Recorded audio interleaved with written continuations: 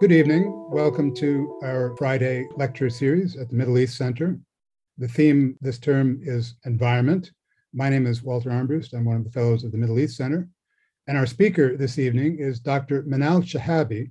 She's an applied economist with expertise in economic, energy, resource sustainability, and policymaking in resource-dependent economies, focusing on the Middle East and the Gulf regions.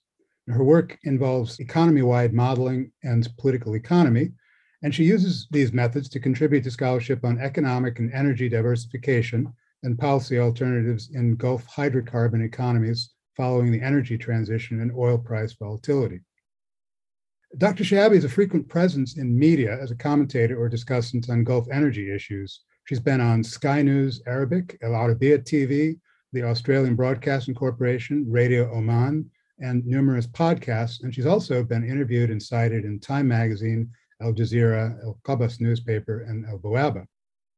She's a senior research fellow at the Oxford Institute for Energy Studies, and currently also an academic visitor at St. Antony's, a status which dramatically understates her lively presence at our events over the past few years, a level of participation that I must say goes far beyond the economies and energy politics of Gulf states. In her most recent academic writing, Dr. Shehabi has addressed such topics as the long-term impact of COVID on the economies of oil-producing states, and in forthcoming articles, the potential impact of hydrogen production in the Gulf, including both blue hydrogen and green hydrogen. And I'll leave it to her to explain the difference between them. I gather there's also gray, pink, and yellow hydrogen. And I mention hydrogen because it's a good segue to tonight's lecture, which examines both energy diversification in the Gulf and the state of the environment in the region. I should also mention that she is going to be going to the COP26 conference next week. So she's on the ground floor, the ground zero of environmental issues of our times. The title of her lecture is Environment Discounted, Energy and Economic Diversification Plans in the Gulf. And I should mention that, as usual, you should use the Q&A function of Zoom to send us questions. If you ask to remain anonymous, then we won't reveal your name. Otherwise, we'll reveal the names of the speakers as we ask the questions. So without further ado, I will turn it over to Dr. Manal Shehabi. Many thanks for this very kind introduction, and I'm delighted to be here with you today, and also very happy that the theme of the webinar series this term is on the environment, so that it won't be discounted, as kind of the title is of my presentation. So I'm just going to go ahead and share my screen with everyone now. So for today's talk, as Professor Walter had said in the introduction, the title is Environment Discounted, Energy and Economic Diversification Plans in the Gulf. And in this talk, it's based on a paper that I'm working on at the moment, but a lot of the background is also really the culmination of research that I've been involved in for years now as part of this larger project on sustainability, both energy and economic and resources in hydrocarbon economies in the Gulf. And I think I should probably say that it was really when I chose the date today to speak, I was completely not paying attention to the fact that COP will be taking place this week. So the timing is completely serendipitous here today. And just to kind of go into a little bit of the scope of what today's talk will be, when we think Gulf states, everybody thinks oil and gas exporters, which is true. But for purposes of my talk today, I want to exclude Iraq and Iran because, for obvious reasons, Iraq has had political instability lately, which directly affects its economy. And Iran, of course, its sanctions. So very heavy emphasis or impact of exogenous variables. So I'm excluding them for purposes of this talk. And I'm focusing mostly on countries that are members of the Gulf Cooperation Council, Bahrain, Kuwait, Oman, Saudi Arabia, and UAE. And just for everyone's kind of, I think, a reference point to think of how relevant these countries are, aside from them being, large oil and gas producers and consumers, they also have 1% of the world population, but produce a significant portion, 25% of global oil exports or global oil production and 11% of natural gas. And they also have very large potential for producing renewable energy, which also be leading if they, choose to go that direction. I also want to give you a bit, basically, what my talk today, the point of my talk will be. So if we look at the transitioning away from fossil fuels that's been kind of sweeping a lot of economies in the world, the main point of that or the drive of that has been protecting the environment, reducing climate change, and mitigating effects of global warming on the climate. But I'm arguing today that actually this is different in the Gulf. Specifically, if we look at the role of the environment and energy and economic development plans in the Gulf, both in terms of the visions, but also the recent climate commitments, I'm arguing that the role of environment has been limited because it has not been, unlike other countries, it hasn't been the main motivator for the change, but rather the motivator has been really more protecting energy exports and also protecting a leading role in the global energy market and the global economy in general. Having said that, though, and despite numerous improvements on the environment front in the Gulf states, really maximizing economic and energy sustainability requires putting the environment as a central point in policymaking. So this is pretty much the point of my talk. And I wanted to give this to you ahead from the get-go because I want to take you kind of to give you a bit of the background, but also the evidence of the arguments that I'm making. I want to take you through a bit of a journey, so to speak, with me on covering a bit of the background for the energy and economic diversification of the Gulf and where the environment stands. Then I'll delve into a little bit on the visions, the economic development plans, more recent development, particularly on the climate, and then I'll conclude with how the environment has been discounted. And I also must say that for time limitations, this will not be conclusive. I'll be picking examples, and I apologize in advance if a country that someone is interested in might not be discussed in detail. But I'm more than happy to take it in a Q&A. Okay, so let me just give you a bit of a background on the need for economic and energy diversification. So I've mentioned that oil and gas, and I think this is probably very well known to everyone, all states are overdependent on hydrocarbons for oil and gas. And what I mean by overdependent, there's different ways to define that. If you just look as a percentage of natural resource rent of GDP, tend on average to be higher than the rest of the world, including some of the other states that export oil and gas, such as Russia. And I'm going to go ahead and just use a laser pointer here. So this line here in purple, for example, is Kuwait, and then you have Libya and Iraq in yellow, Iran, while, for example, Russia and even Venezuela, which are both hydrocarbon exporters, tend to have lower share of GDP. And in addition, that being part of GDP, or what I show here in the slide as part of the value add, the main overdependence of hydrocarbons is not just in GDP, but really in share of exports. So these states tend to have over 80% of their exports coming from exports of oil or gas, and they're also the majority of their government revenue. And even, for example, which only has 32% of its GDP coming from oil, 85 to 90% of exports and government revenue come from hydrocarbon sectors. So what that means is there is a huge reliance of the economy on oil, of course, or oil and gas. Also, all of the economy really shifts with oil and gas movements, oil and gas movements and performance of the oil and gas industry. And for a quick example, some examples from Kuwait and Saudi Arabia, if you look at the red line here, which is movements of oil price, while the GDP moves in the green line with the blue lines of production, they pretty much move consistently with oil price. And the same if you look at net foreign assets from Saudi Arabia, but also if we do other economic indicators. Part of the problem in this is that the fact that oil and gas are obviously very volatile, they move quite a lot. And what that means is that the economy becomes exposed to boom and busts very quickly. This problem obviously isn't new, but it became really problematic, and for Gulf states, particularly in 2014, mid-2014, when the oil price collapsed from over 130 or so in some instances it was $30 per barrel, and that all of a sudden kind of created or increased the urgency really for Gulf states to think about role of oil and gas in their economy and to really at least verbally advance projects for diversifying their economy so that they're less reliant on exports of oil and gas and less reliant on this volatile source, which makes their economies very volatile.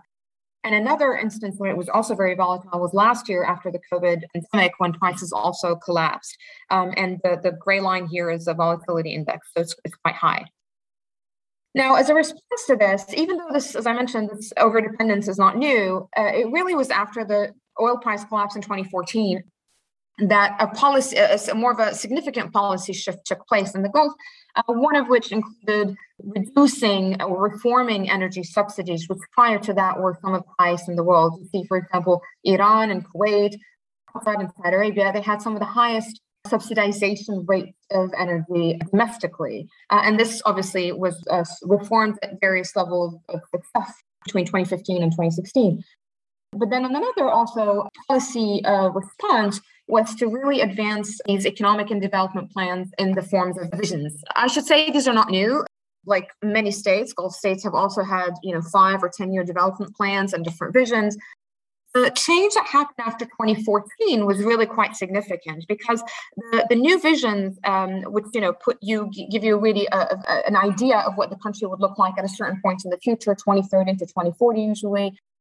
It really represented kind of like a transformation of the economy away from oil and gas into economies that have more diversified sectors, economies that have high renewables, but also the role of the private sector and employment is higher and R&D are higher. So it's really almost like a complete change from the previous economic structure, so to speak. And even in the case of Kuwait, for example, they even call it New Kuwait 2035. So that gives you an idea of the strength or the emphasis on transforming the economy in those visions.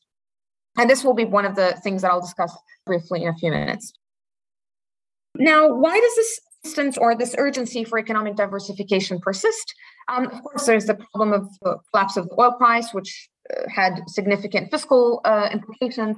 And then there's also another important challenge, which was the energy transition, which basically means the global effort or attempt to consume less fossil fuels and hydrocarbons and go towards more clean energy sources, such as hydrogen, which was mentioned at the beginning, but also renewables, et cetera. And there are different estimates of what size of or what demand really will be for different energy sources in the future. Different estimates do suggest, more conservative but also more optimistic, suggest that oil and gas demand will be significantly lower, including, this is information from the IEA and the World Energy Outlook last year as well as this year, all suggesting that there is a continuous movement away from fossil fuel toward clean energy alternatives. This basically means a big effect on the main source of, or the main engine of Gulf economies. This has been used as the main challenge, but actually there's other main challenges that I think are also really stressing the availability of oil and gas exports. One of which is the fact that domestic consumption of oil and gas is also rising at a rate that is significantly higher than the growth in production, which is, you see the growth in production in orange, while the blue is the growth in domestic energy demand. So then that means that less availability of hydrocarbon resources for export. And then the third challenge also is the fact that we expect consistent low oil prices in the future. These states are welfare-based states, which means they have very generous welfare distributive measures by way of subsidies and other assistance, and very, also very high public sector that employs a lot of the citizens, and that has a very big public wage bill then. So what that means is these states require high price of oil just to balance their budget. And the expected oil price is expected to be lower than the price required to balance the budget. So then it's really, there is a continuous need and an urgency to diversify the economy and have other sources of income. And the diversification, if you remember from my earlier slide, there is existing non-oil sector in GDP. So that's not really the emphasis that these states require. What they require is a diversification of the export source. So other export sources that can generate sufficient revenue that the government and the budgets require. And part of the reason that I'm sharing the slide here, because I think we need to kind of start, often we think of just energy transition and the effect of oil price on global the GCC economies, but we need to also consider how much of the existing oil and gas sectors is also consumed locally, how that affects the local energy portfolio, and the effect of that on the environment, which as well, how that goes back to how much oil and gas are available for exports, because the revenue of that then goes into funding social development and labor and even environmental infrastructure or even economic diversification projects. So there is a very direct link that we cannot ignore between what happens domestically, how it affects the environment, and of course, what happens internationally. Okay, so now this is probably a nice segue to take you a little bit before describing the discounted role of the environment in the economic and energy development plans. I just want to give you a very brief idea of the state of the environment in the Gulf. And there's a lot of literature on this. This is not anything that I've come up with, but it kind of helps contextualize the challenges that we're looking at here when it comes to the environment. Firstly, I assume everyone knows this is the Gulf area, which I'm highlighting here. But if you look at this graph, this is about basically how arid land can be. The area of the Gulf, as other parts of the Middle East region, are also quite arid. And there's obviously a lot of desertification with it as well. And this is an environmental challenge to begin with. Another challenge, this in itself is not an environmental challenge, but it's basically the high per capita consumption of energy in Gulf states. I did mention they're extremely abundant in hydrocarbon resources, but they also have had historically very generous subsidies with water desalination, electricity being provided almost for free, and also other gas sources, I should say. So what that basically meant is the lighter the color in the map basically means a higher per capita energy, or a kilogram of oil equivalent, basically. And you see that they have some of the highest per capita usage of energy domestically. And the reason that matters is because it contributed to some of the highest emissions per capita, as well as one of the highest emissions level per GDP. And this is data from the World Bank. It says 2014, but the data varies. Unfortunately, when it comes to a lot of developing states, including the Gulf, often there is a lag in the availability of data. The trends have continued to be the same, with Qatar, for example, being the highest emitter of emissions of carbon, CO2, carbon dioxide emissions globally. And then the Gulf states are just as high: Kuwait here, Bahrain, UAE, Saudi Arabia being 8. And these are pretty much more than double, for example, if you look at Qatar, more than double the value of per capita emissions in the United States. Now, if we look at overall emissions per country, I have to say that the Gulf states are not high emitters compared to other states. You know, the world's largest emitters are China and India and the US, EU, Australia, etc. Gulf states are not. They are, as I mentioned, higher, one of the highest per capita emitters. If we look at their overall emissions, we see that emissions come mostly from the use of energy, which has been, as I mentioned, significantly subsidized over time. And then the second source is the transport system. And you know, if anyone had gone to the Gulf, you will see the lifestyle kind of supports this. For example, you have multiple cars in a household, houses that have air conditioning that, because obviously it's a hot climate, air conditioning that runs sometimes all the time, and other very subsidized, almost free energy that is consumed, or electricity consumed by different sectors as well. So from the consumer perspective, from the industrial perspective, energy are high, and that contributed to high emissions. But the reason I want to share this with you, because then this gives us an idea of the scope of where emission reduction could be, which then would be kind of like the target, so to speak, in the energy diversification and economic diversification plans that would also be pro-environment. And I'm not going to go into this next graph here, but this is an example of detailed of greenhouse gas emissions from Kuwait, and they're not just by carbon, but they're methane and other emissions as well. So there's levels of detail at that level for the different countries. Now, because, as I mentioned, there's been high consumption and high emissions, that also contributed to high pollution, and that also contributes to global low air quality compared with the rest of the world. And this is data from the World Health Organization, where the darkest orange is basically the level of pollution and PM 2.5 concentration, so basically pollutants, that are some of the highest in the world, significantly higher than the World Health Organization's guidelines. So this clearly would be an environmental concern, but also, of course, it's a health concern. And it also matters when it comes to productivity, and it has an economic cost as well. I can't talk about the Middle East without talking about water, because the GCC, the Gulf states, are significantly challenged when it comes to fresh water. There's a huge shortage. A lot of the water that they use comes from desalinating the seawater, and they have some of the world's largest desalination programs. But at the same time, they have some of the most unique coastal and marine environments. And part of the problem with this is that the climate change and increase of global temperature also affects this acidity of the water. It affects the ecosystems. It affects the quality of the coastal and marine environment. But also with desalination, there's a lot of dumping of extra chemicals sometimes, as well as saline solutions back into the water, which also affects it. So this has a significant, really future-term environmental challenge. And this matters, the environment matters for multiple reasons. The MENA region is one of the most vulnerable to climate change. Also, the rise in temperature means that we will over time require more energy inputs for the same amount of demand that we have. So that means lower energy efficiency, but also there's increasing demand purely because the populations are growing. And that will in turn means increase demand and pressure on the water resources and the other different resources that are available. There's also, not just for desalination, which is expected to go by 14-fold, but also the cooling requirements.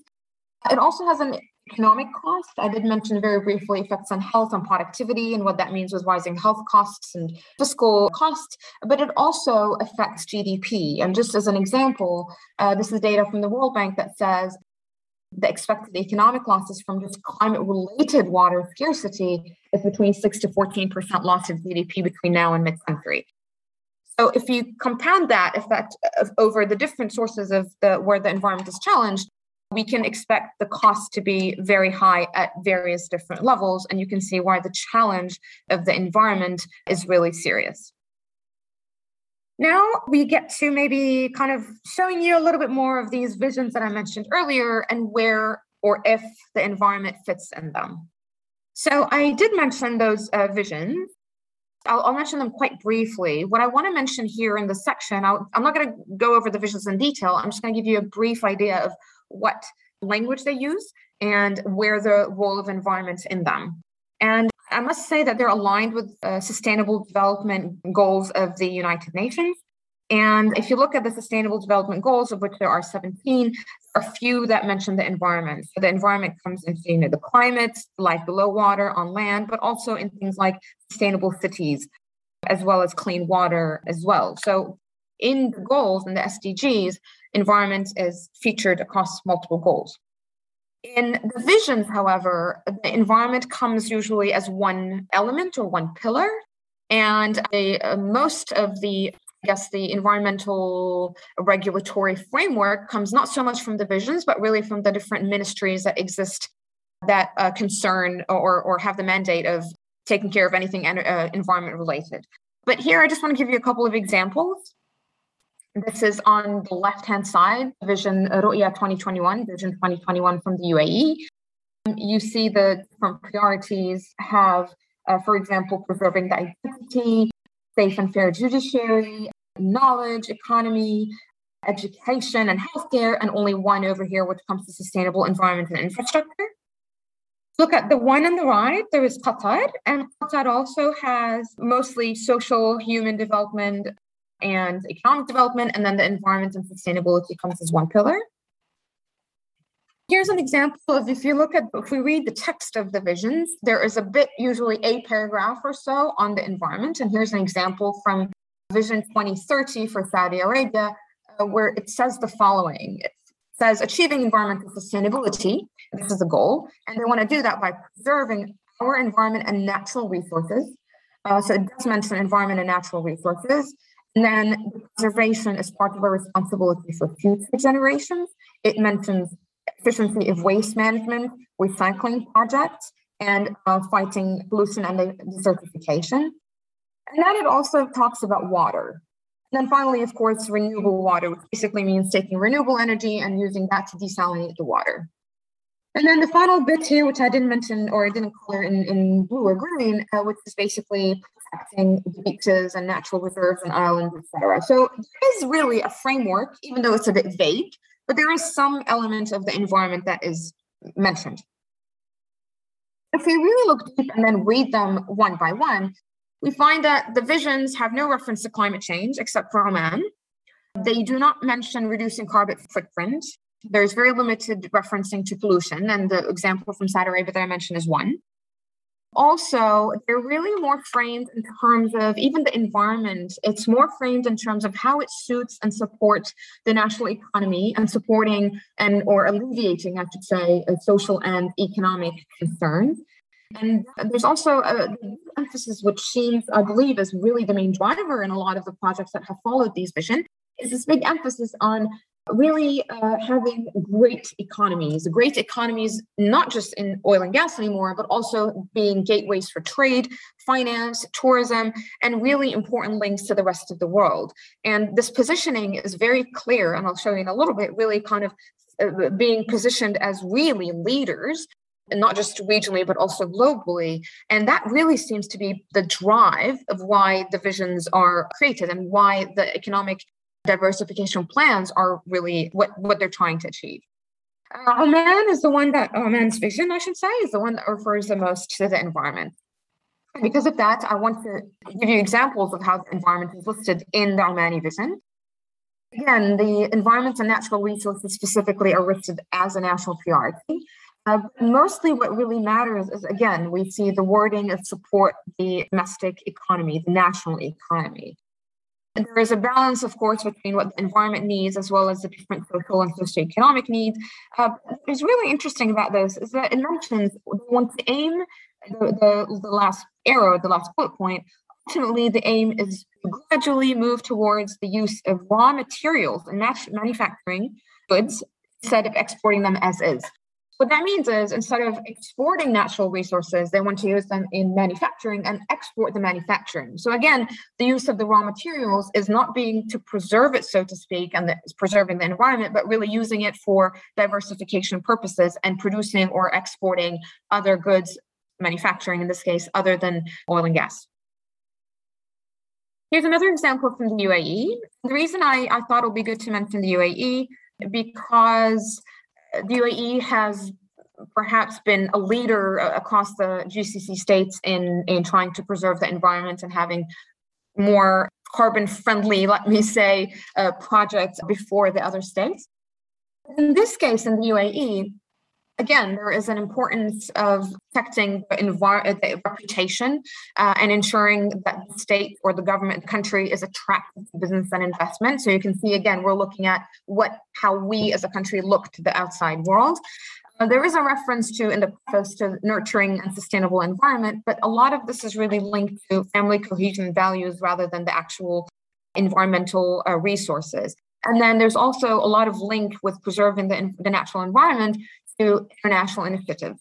So it gives the impression that the target isn't necessarily protecting the domestic resources to the point that they should be, but really how do we meet international initiatives and kind of appear to be conscientious from a global perspective.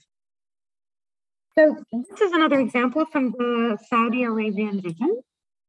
And here you can see, I know it's probably very small, maybe some of you cannot see them, among the various different targets, and I did mention earlier that the environment was listed in the Saudi vision. Part of these goals that they aim to achieve, for example, number one, to rise from our current position of 25 top 10 countries on the global competitiveness index. So a lot of the language, and this is an example of the language that's written around the visions, and then obviously the projects that have been achieved or after as a result of the visions. A lot of the language is kind of basically centering around this achieving a status as one of the largest economies of the world, one of the most competitive, but it also has things like, increasing competitiveness, localization of energy production and management, expanding the role of the oil and gas industry, and even the oil and gas industry also still being an important part, which one would understand being an important part even in this new vision of energy and economic diversification. And there's limited environmental references, but as I mentioned before, it's mostly to waste management and pollution. But a lot of the projects don't seem to be achieving or targeting a lot of the issues that I mentioned earlier with the environment, whether they were high emissions, for example, or the issue of water shortages or even pollution. Again, we see another emphasis again on economic achievements and globally and how we rank at a global perspective. And here's an example from the bottom left-hand side from Bahrain, where Bahrain is celebrating the fourth most improved economy. And with Qatar, an importance of showing or displaying excellence and sustainability at the World Cup in 2022. And then obviously for Saudi Arabia, there's also examples of Saudi Aramco's strategic transformation programs and the IPO and basically enlarging of FDI and national transformative programs. So again, we see that achieving this large scale economy or economic achievement is really a driver in the visions. I hope now, the point of this past section was really to kind of show that the role of the environment in the visions has been really limited, even though the environment has features as a goal, but it often kind of is just part of this longer vision or idea of a sustainable living without really big emphasis on improving the quality of the environment and its different resources that exist in the Gulf. However, there have been some recent developments that are very positive on the environment front. So this is, I don't want to come across as this is doom and gloom, not necessarily. But part of the recent developments that I want to show, because they're really very much important and also in the right direction that I think helps the environment and overall sustainability. So some of the examples, again, this is not a comprehensive list, it's just examples. So in the UAE, for example, there's been the Masdar city, which has been the first zero carbon city in the world. And this is not new. I think it's from about 2010 or so. So it's kind of been going on for some time. Also in the UAE, there's the Barakah nuclear power plant. Also in an attempt to increase the share of clean electricity in the domestic economy. Another example from Saudi Arabia is the NEOM city. NEOM is a giga project, $1 billion project, very massive, but the idea of just creating a whole city that is pretty much self-sustained and also very carbon neutral and friendly. And there have been some projects within NEOM that have been, for example, a hydrogen project I'll talk about in a little bit, but a hydrogen project that also is a green hydrogen project. So producing or creating a new source of energy that is also clean and can be exported, importantly. So it hits the economic diversification target. There's, of course, also the Green Initiative, which was announced in March 2021, whereby Saudi Arabia committed to planting 10 billion trees in the desert. I think there's about 1% of that that's been achieved so far. But there's also about 40 billion or so to be planted also across the Middle East. Again, very positive point forward. In Kuwait, this might be one of my favorite examples because there has been a very domestic project and aimed at not really exports, but just really at improving the domestic livelihood of transforming a tire graveyard to a smart city. And this was in the news about a month ago or so, with the idea of having over 20,000 houses that will be built on the city. So again, we see, and this is obviously very important from the environmental perspective, but also the economic perspective, because tires pollute the environment. When they're burned, they're really bad for pollution, etc. And also they just exist there. So what do you do with them unless you transform them to something usable and recyclable? And then finally, in Oman, there's been initiatives for cleaning and protecting natural reserves and water and ocean, which have date back, I think, from 2016 onwards, as far as I know, but it's possible that they've actually started before that. So there's some recent achievements and really good achievements that exist. Another achievement, as Walter had mentioned at the very beginning, the hydrogen stuff. And I've written quite a bit on this, but I just want to give you an idea of what hydrogen is and how it fits in this. So hydrogen is, it's one of the most abundant, actually the most abundant element on Earth. But hydrogen has been known to be very useful in energy applications because it can be used for energy itself as an energy carrier or even a storage medium, and it can be, it has various different applications. And importantly, because hydrogen in nature doesn't exist by itself, it exists with other elements. For example, with water, it's H2O, if you remember middle school chemistry, or with hydrocarbons, it's with the carbon. Basically, what that means is the hydrogen can be separated from the different elements that we have. So that means that we can also use water, for example, to separate the hydrogen from it. using green renewable power. And if we use the renewable power through a process called electrolysis to get hydrogen, that is called green hydrogen. So this is the cleanest hydrogen, if you will. But then we can also use hydrocarbons, so oil and gas and coal and oil and natural gas to produce hydrogen, which is at the moment probably about 90% of the world's hydrogen is produced this way. But then that emits a lot of carbon. If we capture that carbon through technologies of carbon capture and sequestration and storage, then that becomes blue. What that means is we can still use hydrocarbons to get a clean hydrogen, and we actually have a solution for the carbon. Because of these properties and the ability to use hydrogen in local consumption for decarbonization purposes, but also for exports, hydrogen has become really has kind of been looked at as the golden solution, so to speak, for future energy needs that meets the world's needs for clean energy, but also energy in general. But there's about in 2020, so about the beginning of last year, there was about 22 countries in the world that have had either established hydrogen projects or established hydrogen strategies of how to develop markets and export them or use the hydrogen in domestic industries. Gulf countries have been really lagging and behind, but we see them starting to catch up. So in Saudi Arabia, in 2020, I did mention the large city of Neom with this idea of producing green hydrogen, the clean hydrogen from renewable energy. Also, importantly, there was a blue ammonia cargo that was shipped to Japan. Ammonia also carries nitrogen and hydrogen, so the ammonia can be then shipped to Japan, and at Japan separated, what we call cracked to separate the hydrogen from it. So here is an example, again, where this hydrogen opportunity is being used for the export market and not decarbonizing the domestic system. And then also Saudi Arabia did adopt a hydrogen strategy a few months ago, in about August of this year. The UAE also has had some of the largest energy projects across the region, but also it included the region's first industrial scale green hydrogen project that was also announced in 2021. Oman also has a hydrogen economy strategy, as well as projects to advance a green hydrogen project, with the idea of most of these will be targeting the export market. And then finally, in Kuwait, there has been a white paper towards a national hydrogen strategy, but without actual projects announced or a strategy put forth. But again, what this shows is the Gulf states are really catching up to kind of not just do what was in the visions of having, financial centers and tourist centers, et cetera, in their economic diversification plan, but really looking at how do we join the energy transition process and use a diversification of energy as also a source of economic diversification, which from an economic perspective makes a lot of sense, of course. But the role of that in the domestic environment remains to be very little at the moment.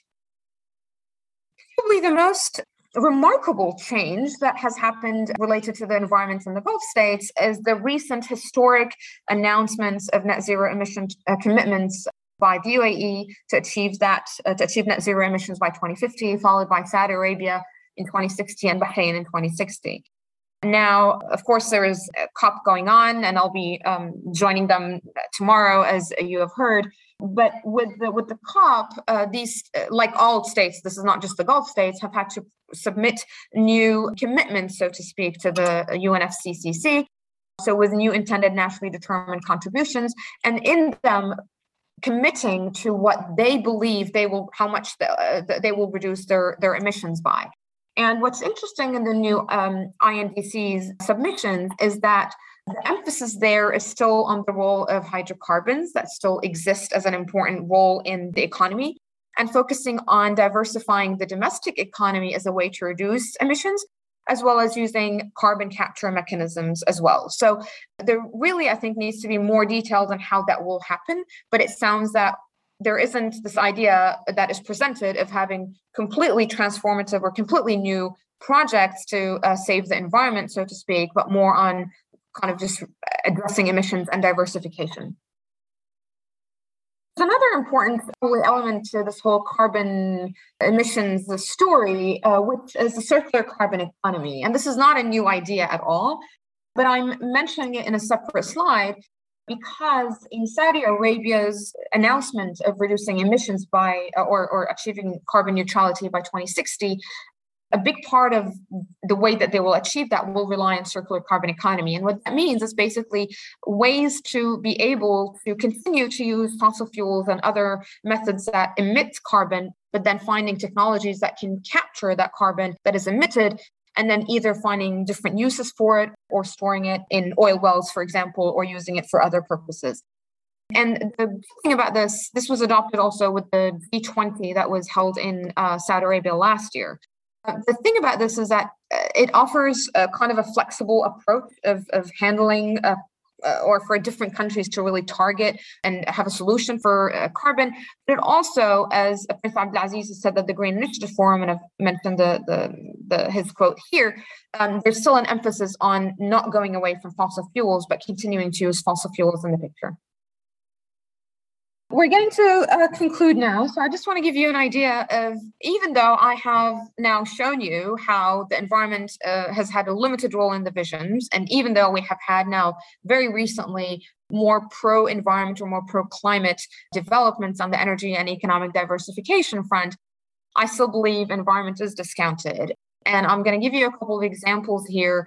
Because remember, the environment that I'm talking about here is not just a contribution to the rest of the world in terms of what we export being green, but also how it affects the domestic environment. And I'll give very briefly a few ideas to make my point as evidence. The first one is very weak climate and decarbonization regulatory framework in these states.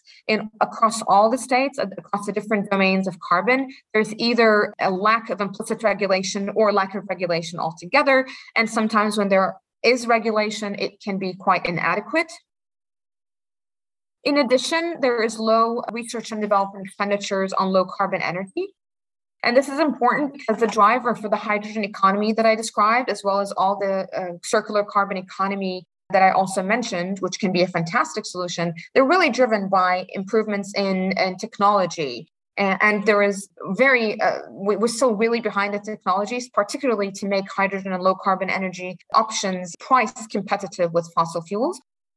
The Gulf states have historically, and still do, have very low share of their GDP being spent on R&D development. And if you compare that to the highest countries in the world, between the highest 10 from Korea to the US, ranging from 4.3 to approximately 3% of GDP, in the Gulf, it hasn't exceeded 1%, except potentially for the UAE in the past couple of years. And the same when it comes to green hydrogen technologies. In addition, the third reason is, even though we have these massive plans, for example, to establish green hydrogen, which relies on renewables, renewable energy still remains very, very low in the Gulf states.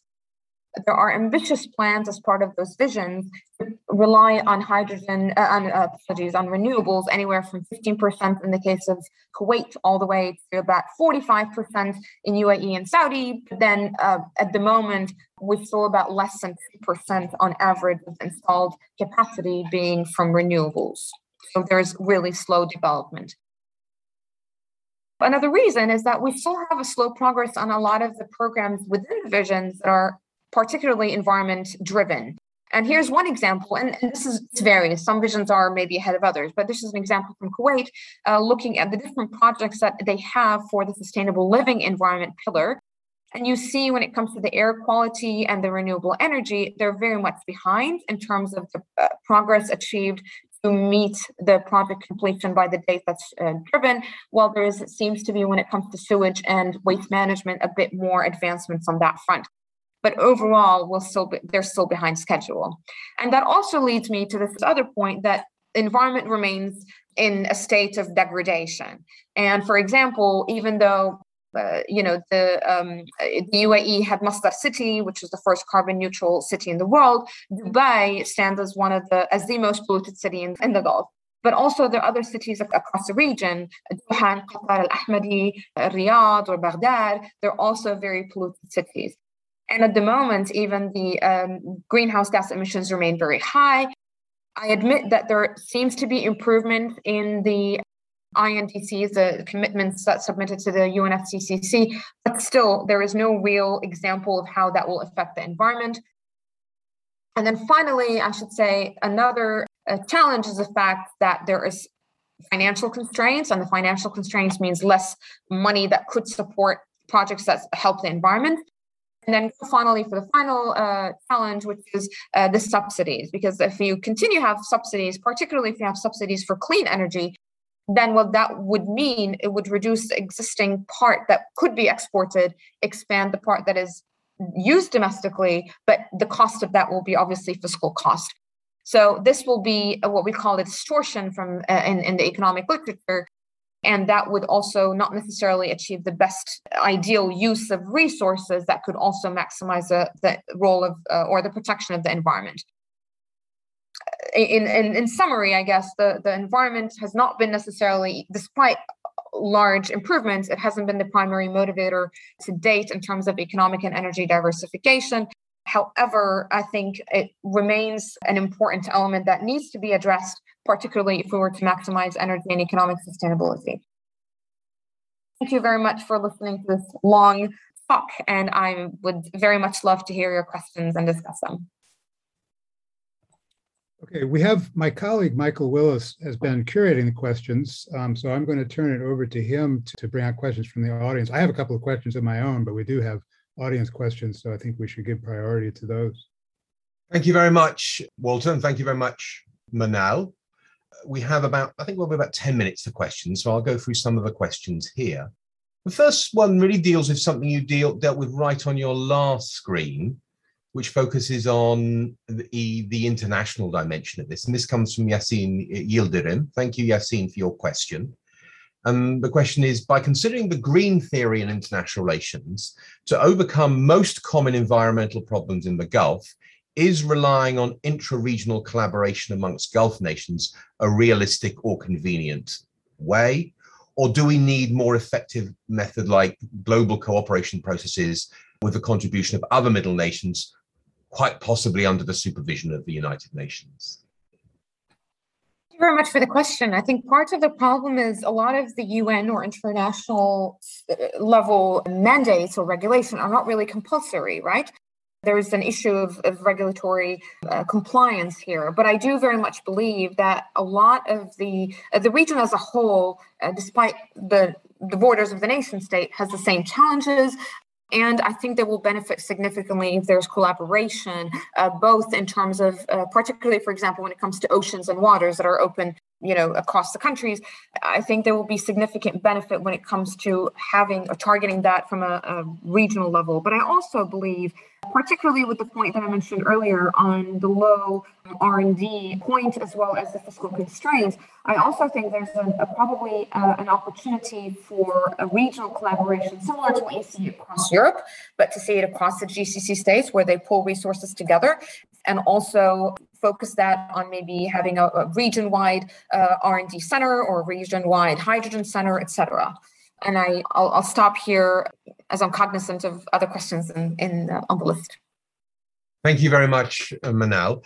We're getting quite a few questions that people are absolutely fascinated by the data that you've been putting up and whether your slides in the presentation will be available. Just to let you know that we will be making it available.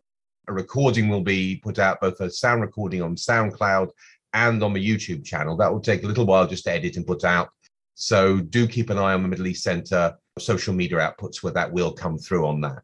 So to those of you asking about that, because there was a lot of information about, absolutely fascinating information. Okay, another question. Sami Fahmy asks, you looked at the hydrogen issue and he wants to know, is the hydrogen cost competitive in the economies that you've been looking at tonight? An excellent question, because if it's not competitive, then it would not make sense to get into it from an economic diversification perspective. So I have to say that clean hydrogen at the moment, in general, across the world, is not competitive with oil and gas and coal. What that means is oil and gas and coal are cheaper to use than green hydrogen. Having said that, though, the Gulf region, compared to other regions, have a potential comparative advantage in the production of both blue hydrogen, which is hydrogen from fossil fuels with carbon capture and sequestration and technology, as well as a potential comparative advantage in the production of green hydrogen, which relies on renewables. And I didn't really mention in the talk that renewables, even though I mentioned they're low, but the quality of the renewable resources that exist in the Gulf is among the best in the world. And also what that means is that they're able to produce some of the lowest renewable energy globally. And because of that, this will also translate, particularly for green hydrogen, in producing low hydrogen costs very competitive with the rest of the world. But yet, there are the challenges that I mentioned in terms of there's not enough renewables at the moment to be used for producing green hydrogen. And for blue hydrogen, I think Saudi Aramco particularly is trying to really be the world leader in blue hydrogen space. And they do have, again, a potential comparative advantage because of their comparative advantage in the hydrocarbon space. But for that to compete with fossil fuels and completely replace them, I think we need to either see carbon taxes, for example, or some sort of a different structure in the change. A structural change in the price of energy sources. Thank you very much, Manal. And next, a question coming from Becky Evans, who comes from Ursinus College. I hope I'm pronouncing that. And Ursinus. Ursinus, I beg you. Thank you very much. Yeah. But as you can gather, Manal knows that because she's an alumnus of that college, and Becky is very proud to claim you as such. So very pleased to have a question there. And Becky's question is, does the commitment to low carbon energy sources and environmental sustainability depend on the willingness of individual leaders of GCC countries to embrace such approach? Does domestic and/or global public opinion play an influential role? So in other words, what are going to be the drivers of change internationally, or do we have to rely on the leaders within the states themselves? Greetings from Oxford, Ursinus, and hello to Becky, and thanks for the question. Yes, actually, this is a very important question because it does go into the point of the drive or the motivation for low carbon technologies. I think if you listen, for example, to the Saudi announcement, there has been a lot of talk about or use of language like we want to be leading in the world. We want to be known for being the leaders in climate technologies and or circular carbon economy. So there's definitely this emphasis or interest of joining really the energy transition ship, which has started to sail already, and kind of joining that from being not only oil and gas leaders, but to energy transition leaders. And also the reputation, and this is really came across very vividly in the past month or so with the net zero emission targets. What's been really interesting in that is also this, it's not just a reputation, I think that's important, but this position as global leaders. And also another thing that's interesting in terms of the part of the question is that in the Gulf, the individual leaders tend to be the decision makers are obviously very important in achieving a lot of the change. So I think if a lot of the change has to come from the top down, we see Kuwait, for example, where the parliament has more of a prominent role being really lagging in terms of achieving change. So I think it's the interest of both the reputational interest leading the world and being, the global leader in this, as well as the reputation for sure. Thank you. Now, a couple of questions that sort of look at very similar themes about to what extent what is the moves that have been made on the environmental issue are really about an image to the external world. We have Matteo Lagrenzi, very good friend of the centre, former graduate of the centre, who asks, are the sort of measures being introduced what you could call ornamental environmentalism?